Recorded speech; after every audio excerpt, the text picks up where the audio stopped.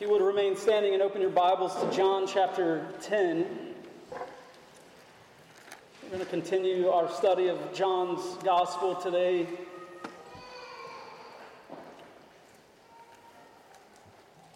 John chapter 10, we'll read verses 1 through 21.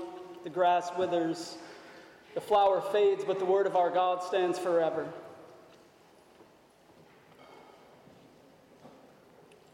Truly, truly, I say to you, he who does not enter by the sheepfold, by the door, but climbs in another way, that man is a thief and a robber.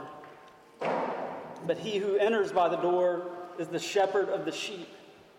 To him the gatekeeper opens. The sheep hear his voice, and he calls his own sheep by name and leads them out. When he has brought out all his own, he goes before them, and the sheep follow him, for they know his voice. A stranger they will not follow, but they will flee from him, for they do not know the voice of strangers. This figure of speech Jesus used with them, but they did not understand what he was saying to them. So Jesus again said to them, "Truly, truly, I say to you, I am the door of the sheep. All who came before me are thieves and robbers, but the sheep did not listen to them. I am the door. If anyone enters by me, he will be saved and will go in and out and find pasture. The thief comes only to steal and kill and destroy. I came that they may have life and have it abundantly. I am the good shepherd. The good shepherd lays down his life for the sheep. He who is a hired hand and not a shepherd, who does not own the sheep, sees the wolf coming and leaves the sheep and flees. And the wolf snatches them and scatters them. He flees because he is a hired hand and cares nothing for the sheep. I am the good shepherd. I know my own, and they know me, just as the Father knows me, and I know the Father, and I lay my life down for the sheep. And I have other sheep that are not of this fold. I must bring them also, and they will listen to my voice. So there will be one flock, one shepherd.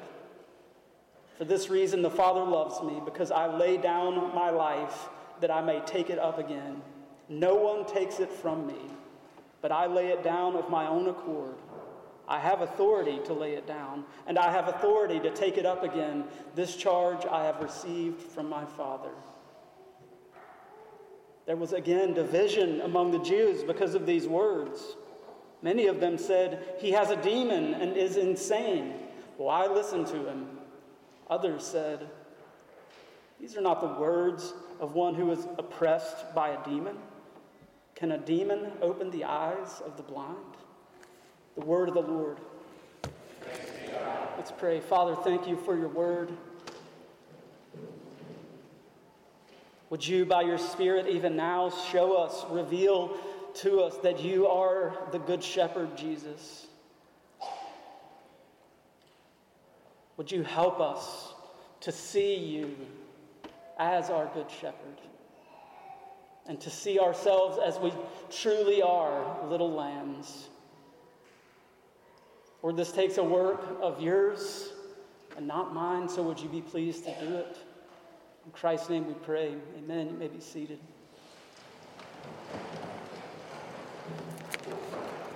I'm the bread of life, Jesus said. I am the light of the world. I am the door. I am the good shepherd. I am the resurrection and the life. I am the way, truth, and life. I am the true vine. Really familiar with all of these statements, the 7 great I am statements of Jesus scattered across this gospel. They're fantastic. But I think this one statement, good shepherd, stands out a bit. It's a little bit different than the others. Light cannot speak. Vines cannot correct you when you're wrong. Doors remain doors. There's a lot of meaning and import in all of those, but I think this one stands out because it's a person. Jesus is giving himself in this I am statement here qualities that are inviting to us and ways for us to imagine who we are before him. Shepherds go after lost sheep. None of the other statements of Jesus, the I am statements, can do that. I think another reason that this resonates so deeply with us is we realize how helpless we are before God. There's something embedded here in this good shepherd that reminds us of the truth of who we are. We're sheep. I was around 10 or 12 years old. So before I say this, we don't really get this, okay? We don't get this ancient Near Eastern concept of shepherding sheep. It's a different deal. How many of you have a ton of sheep and this is what you do for a living? Right? A lot of the things embedded in this, we don't really understand. Right? This is open land sheep grazing. But I do think we can get this aspect of it. Some of us can understand what it is to be lost and then to be found again. Have you ever been lost? I've been lost truly. I felt truly both times lost, and it is utterly terrifying. I was about 10 to 12, somewhere in there. My grandparents have land in Mississippi, and we were all out together playing, and everybody else went back, and I was in a creek bank, and I did not want to leave, so I stayed. And I don't know how long I went down the creek bank, but I kept going and going and going, and finally it was like, oh no, this is not good, I climbed up out of the creek bank. It was real steep by that point, and I realized I didn't recognize anything around me. That's a terrifying feeling. A kid in the middle of the Mississippi forest, alone, scared. So I have some of my wits about me not to just run through the woods in a direction. I kind of start going back up the creek bank, and it's a long ways. I had spent a long time out there, slowly walking up the creek bank. The sun was going down. It was the evening. I was getting more and more scared by the minute. And then out of nowhere, I hear this far, far away, this very distinct whistle that only one person in my life could make, and it was my dad. I heard him ripping his whistle from a long ways off, and I could barely hear it, and it was the whistle that he used always to call us back to the house. He would come out and whistle this piercing, I wish I could do it, I would do it now, but I can't. I've never been able to do that. But there was such comfort in that. Because I knew right then which way to go and that he was coming for me. That I was about to be found by my Father. So many of these aspects of what it means to be a shepherd and have sheep are just going to be lost on us. Sheep, and we hear this all the time, but it's really true, especially big, healthy sheep, they get in this condition called being cast. And literally it's being cast down. They're so fat and healthy that they lay it on their side in some green grass, and they tend to wallow themselves until their legs face too far up for them to correct. And guess what happens then? They're stuck. Sheep are some of the only animals that do this. They could die right there. They must have a shepherd or they die. So all of that lies in the backdrop of this text today. We have to see ourselves as we truly are. Helpless sheep, little lambs, lost and in need of a good shepherd. This lesson resounds again and again and again through the scriptures. We heard it with Psalm 100 already. It is He who made us. We are His people, the sheep of His pasture. Isaiah 53, all we like sheep have gone astray. Abraham, Isaac, Jacob, Moses, David, God's people, all lived out of this metaphor. They're all shepherds. The most famous of all the shepherds in Israel's history is none other than God himself. He went and snatched his little lambs out of Egypt. He said, "You will not remain in bondage. I am taking you." And then he shepherded them through the wilderness. He led them. He went in front of them and was their rear guard. He led them in combat into the new land. He was himself their shepherd. He removes all their enemies, and he's the one making them to lie down in green pastures. He's feeding them. All of this is explored in this statement by Jesus today.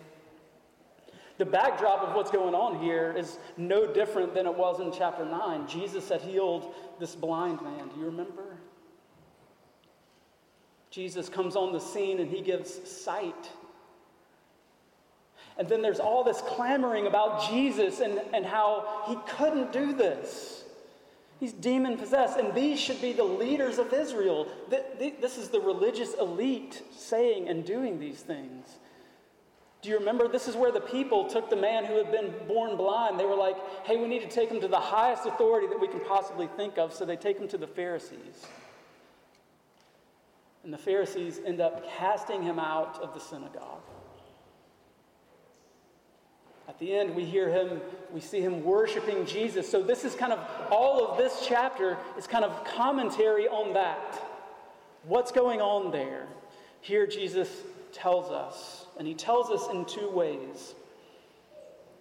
One, he tells us that he is the door, and two, he tells us that he is the good shepherd. There are tons of contrasts here. Contrast between Jesus and the false ways. Jesus and the false shepherds. These two great I am texts stand out here. And again, giving us marks of what is good and what is bad. The first mark of a bad shepherd is that they come to the people the wrong way, like thieves and robbers. Look at verse 1 and 2 again. Truly, truly, I say to you, he who does not enter the sheepfold by the door, but climbs in by another way, that man is a thief and a robber. Thieves and robbers enter the sheepfold by climbing in another way. What is he talking about? He's saying this. He's saying what just happened in chapter 9. They refuse to see and acknowledge the glory of God in Christ. They refuse it. They try to explain away what happened. They refuse to bow the knee. Far from being true shepherds of God's flock, they care only to indulge their own selfishness. According to the text we read earlier, Ezekiel 34, they don't shepherd the sheep, they kill them and eat them. They enrich themselves and get fat. They care nothing for the flock. You're like, we don't have shepherds like that today. We live in an era of the Mars Hill podcast. Right? We have the shepherds who are supposed to lead God's people well, but yet they're not coming in the way of Jesus. They're not coming in the way of humility. They're not coming in the gospel way. And so they're false shepherds. He calls them thieves and robbers. And here's the essential thing about them. They're out for themselves. And we're going to see this time and time again as we go through this text. Far from protecting the sheep, they are out for themselves. They will kill the sheep to save themselves. We've all heard, or many of us have heard, the Mars Hill podcast, and we hear stories time and time again. It seems like there's a new one every week, where not just anybody, but prominent pastors with kind of large evangelical voices just utterly robbing, stealing. This text tells us something also that should hearten us. This is not new. Sometimes I feel like we feel like, oh, our generation is the one that is having the rug pulled out from under it. No, it's not. This has always been this way, and I'm not saying that we should accept it and say it's good. We should have a little bit of perspective on it. God's word, Jesus himself is telling us right here, this is exactly what happens. People who should lead the flock of God don't. How many spiritual leaders, pastors, elders, those in positions of authority in the church get into it for utterly selfish reasons, other than the love of Christ and his church? He says, if you enter by any other way, you're a thief and a robber. J.C. Ryle comments, quote, "Nothing seems so offensive to Christ as a false teacher of religion, a false prophet, or a false shepherd. Nothing ought to be so much dreaded in the church, and if needed, to be so plainly rebuked, opposed, exposed," end quote. Any leader who comes espousing anything other than Christ and him crucified and risen, Jesus is saying they're a thief and a robber. How is Jesus contrasted to them? He enters by the door because he is the true shepherd. Verse 3, the gatekeeper knows him. Again, all of this is the context for it is given to us in chapter 34 that we read earlier of Ezekiel. All the shepherds had failed. They had utterly, all the leaders of Israel, the elders of the people had failed the people miserably. Priests were thieves and robbers. False prophets abounded. And he said, no more. No more. God said, I myself will shepherd my people. I will go gather them. You have scattered them everywhere, and I will go hunt them down one by one, and I will lead them to good pasture. It's a huge contrast between these false pretenders and Jesus himself. He is known because he is this way. This next contrast in 3 through 5, the sheep hear his voice. He calls his own sheep by name and leads them out. Listen, whose voice has kept the church alive all these centuries? Listen, mine is not powerful enough for that. You have never known a preacher who could accomplish this. It is Christ alone that accomplishes this. It is his voice. He knows his sheep by name. It's incredible intimacy. Who has the power to give sight to the blind? Who has the power to transform from utter darkness and give light? Only Jesus. He said there's this clear difference between him and all the others.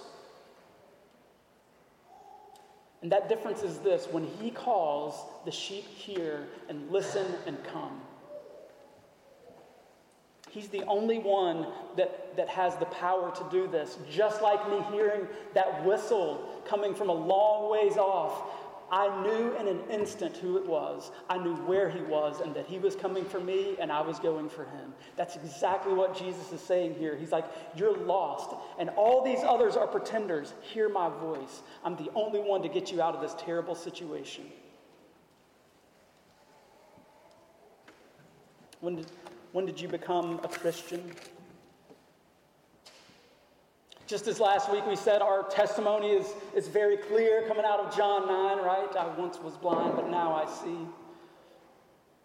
Here it is also just as clear. It's this. It's when I heard my master's voice. When I heard the voice of the good shepherd, and there was nothing else I could do but come to him. That's what Jesus is saying. He's saying, I know your name. I know who you are. I am coming for you. Hear my voice, sheep.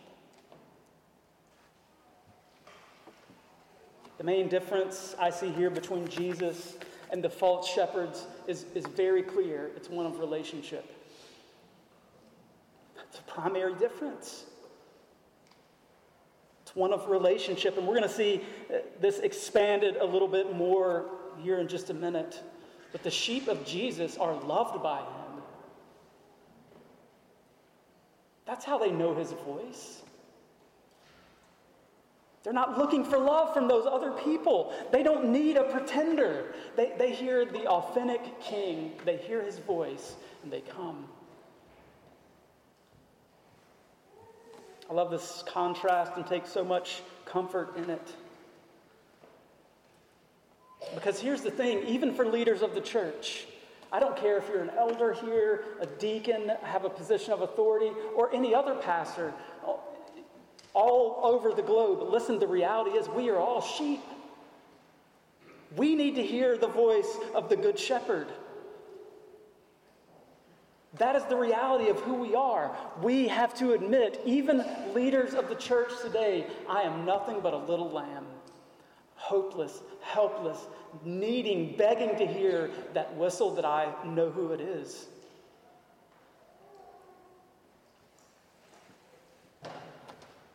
Isaiah 40, chapter 40, verse 11, he will tend his flock like a shepherd. He will gather the lambs in his arms. He will carry them in his bosom and gently lead those who are with young. He is so personal. It's utterly shocking.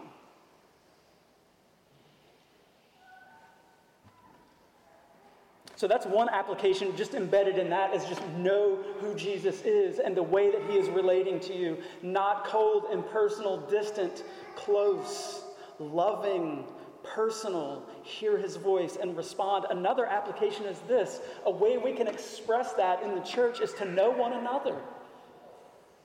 The church is built for relationships. We know each other. Together we have heard the Good Shepherd call. None of us exists in isolation from one another. Verse 6 tells us plainly as we go on, they don't get the point. They don't get it. Jesus is giving them figures of speech to draw out contrasts, and they're not picking up what he's laying down. He goes on. Verse 7, so Jesus said to them, truly, truly, I say to you, I am the door of the sheep. So now it goes from a gatekeeper who recognizes him, it goes a step closer in intimacy, and Jesus is saying, I am the door. All who came before me are thieves and robbers, but the sheep did not listen to them. I am the door. Anyone who enters by me, he will be saved and will go in and out and find good food. Jesus is the door. All others, thieves, robbers. Again, we'll see more of this contrast. I want us to note two things about this door. And shepherds would sometimes do this, right? They would sometimes lay themselves in this open space, right, enclosing their flock and laying across, literally, if you're going to have to go over that shepherd to get to the sheep. Probably the only way they could sleep at times when they're out far away. We're going to keep them in and we're going to seal it off with our body. Okay, so that is one aspect. But here he's making a contrast with everybody else who are thieves and robbers. First, notice how open the invitation is. If anyone enters by me, he will be saved. That's as broad as it gets. If anyone enters by me, he will be saved. Salvation offered in Christ is a free offer. It goes out as a free offer. It comes to you and me as a free offer. If anyone enters by me, Jesus says, he will be saved. And we also have to note that it is incredibly exclusive. So anyone can come, but you only have one way that you can come in.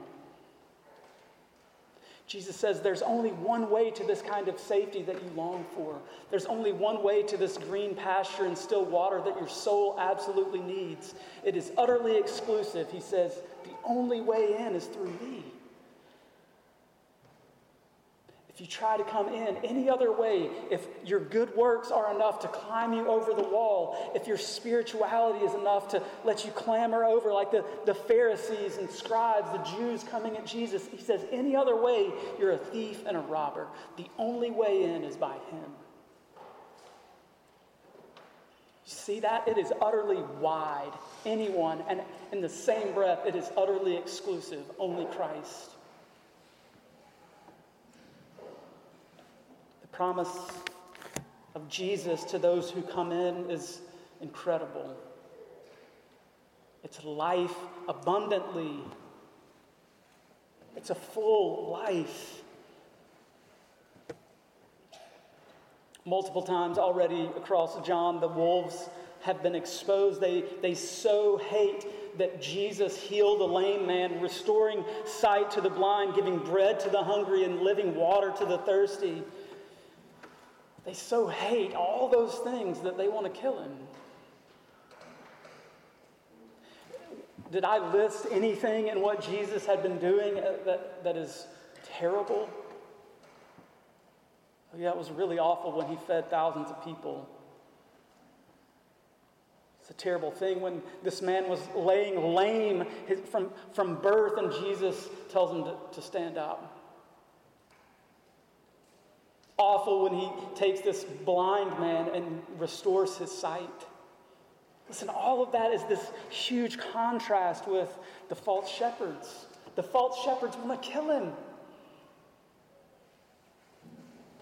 And yet he's here, and he's proving it. He's here to give life abundantly. So from the door, we continue these contrasts, shifting to the good shepherd. So far, again, Jesus has characterized others as thieves and robbers. Lying in the backdrop are those who would feed themselves and not call out to the sheep. No, they're going out daily and sacrificing the sheep for their own ends. You eat the fat, he says. You clothe yourselves with wool. You slaughter the fat ones, but you do not feed the sheep.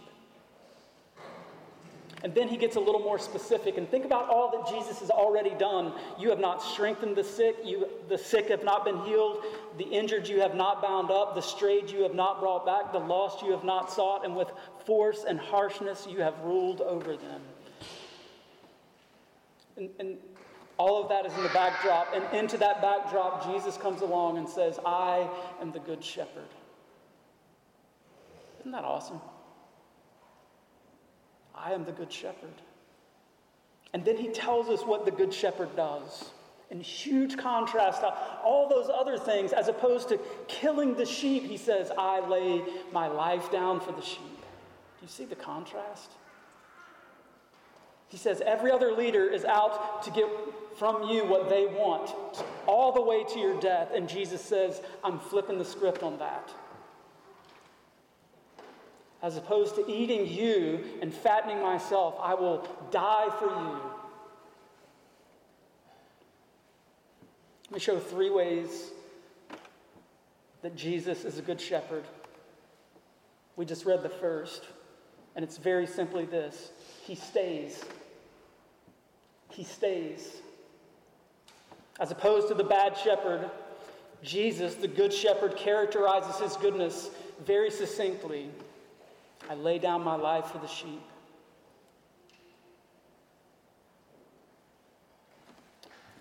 He stays when it is going to cost his life. Wolves are coming in to devour. Wolves are coming in for us, to devour us. And Jesus says, I'm not going to run. I'm going to face it all the way to my death. He stays. Far from seeing what he can get from the sheep, he loves them so much that he is willing to die for them. And then he contrasts this with a hired hand. In 12 and 13, he said these hired guys, they care nothing for the sheep. The hired hand is simply committed to their own well-being. And if their own well-being there's any threat here, they're going to run for it. They're getting out of here. So one way we see he's the good shepherd is he stays and everybody else is running away. Run from death. Run from all these wolves. Run, run, run. And Jesus says, no, I'm facing it. He's utterly different than you and me.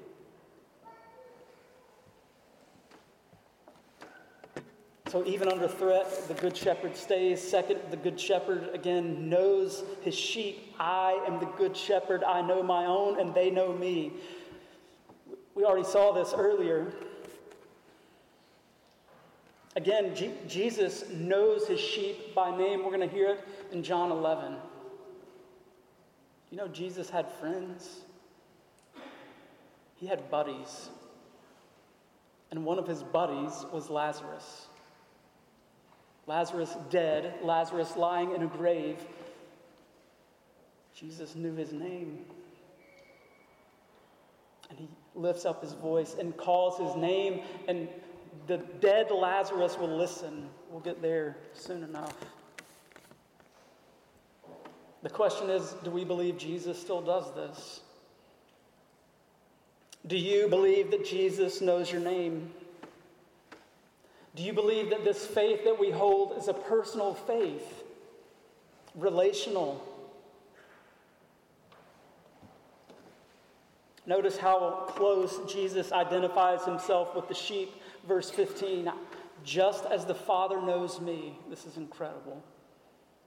And I know the Father, and I lay down my life for the sheep. This is an incredible truth in this chapter.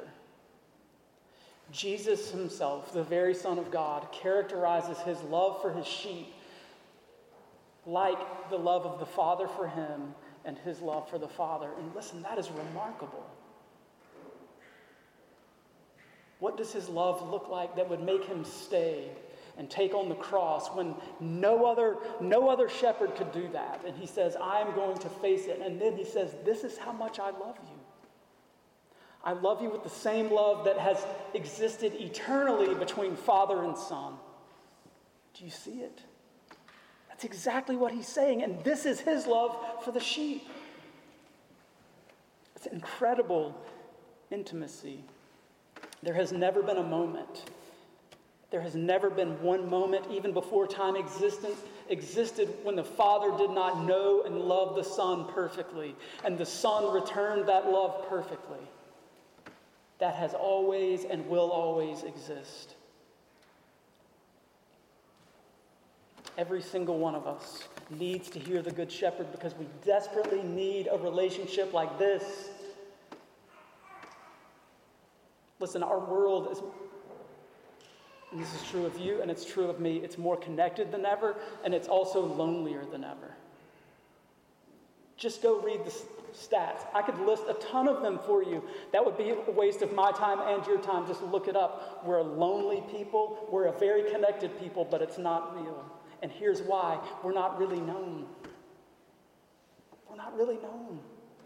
That's what the Good Shepherd is offering us. Jesus is offering us. Every single one of us craves to the marrow of our bones. We want to be known. And Jesus is saying, I know you. I know you, I love you, and he points to the love that he has with the Father as an illustration. This is my love for you. You want to be known, you can fully be known by the Good Shepherd. David, the great shepherd king of Israel, risked his life time and time again to spare the flock. Faced lions and bears, and he prevailed out there. Jesus is saying his way to prevail for his sheep is going to be death. His death inviting us into this intimate relationship with him. So the Good Shepherd stays. The Good Shepherd knows. And lastly, the Good Shepherd unifies. Notice verse 16.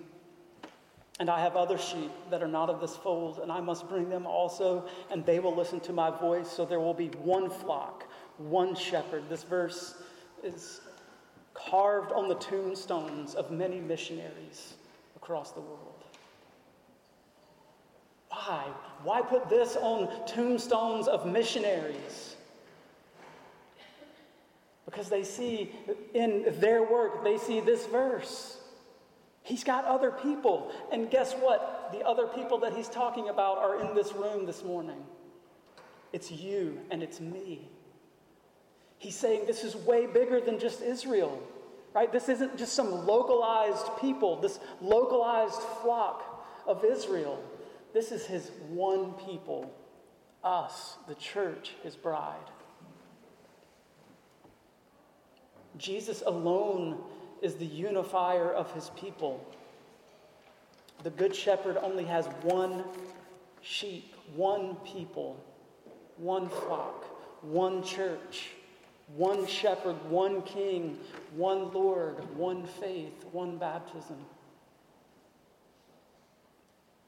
Listen, he creates a huge unified body. And what do we all have in common? People who speak other languages, other cultures, who've already gone, dead and gone off the face of the earth. What do we all have in common? The church militant and the church triumphant. We have this Good Shepherd in common. That's what unifies us. Jesus goes on to say that the reason the Father loves me is because I lay down my life that I may take it up again. That is not saying that Jesus is somehow bootstraps his way to love with the Father. And what he sees here is that his will and the will of the Father is perfectly aligned. They have one purpose: to come and get lost sheep like us. The shepherd will not remain dead. He says it very plainly. Hey, we're going to be left without a shepherd. He says no. He has the authority to lay his life down, and Jesus says, I have the authority to take it up again. That is exactly what the Good Shepherd does, and we're going to see that in chapter 11. He has the authority over death and life. The question that comes to us in light of this first part of John 10 is this: how do we respond to this Good Shepherd? We see at the very end here that some people say he's demon-possessed, he's crazy. And others are like, I don't know, how can a demon-possessed man give sight to the blind? It's a split decision, and I think in that John is saying, how do you respond? Do you see him as crazy? To respond to this message, embedded in it is this: we have to acknowledge that we are sheep. We're little lambs. We're helpless. We're like a lost kid at night, hoping desperately for light and to hear our name. And that's exactly what Jesus says he's doing as the Good Shepherd. Can we admit that we're sheep? That we need this Good Shepherd? One last thing. This is so incredibly gracious. Jesus, our shepherd, is also a lamb. It's not that he's unacquainted with the life of a sheep. What did John the Baptist say when he pointed at him earlier in this gospel? What did he say? Behold, the Lamb of God who takes away the sin of the world. That's remarkable.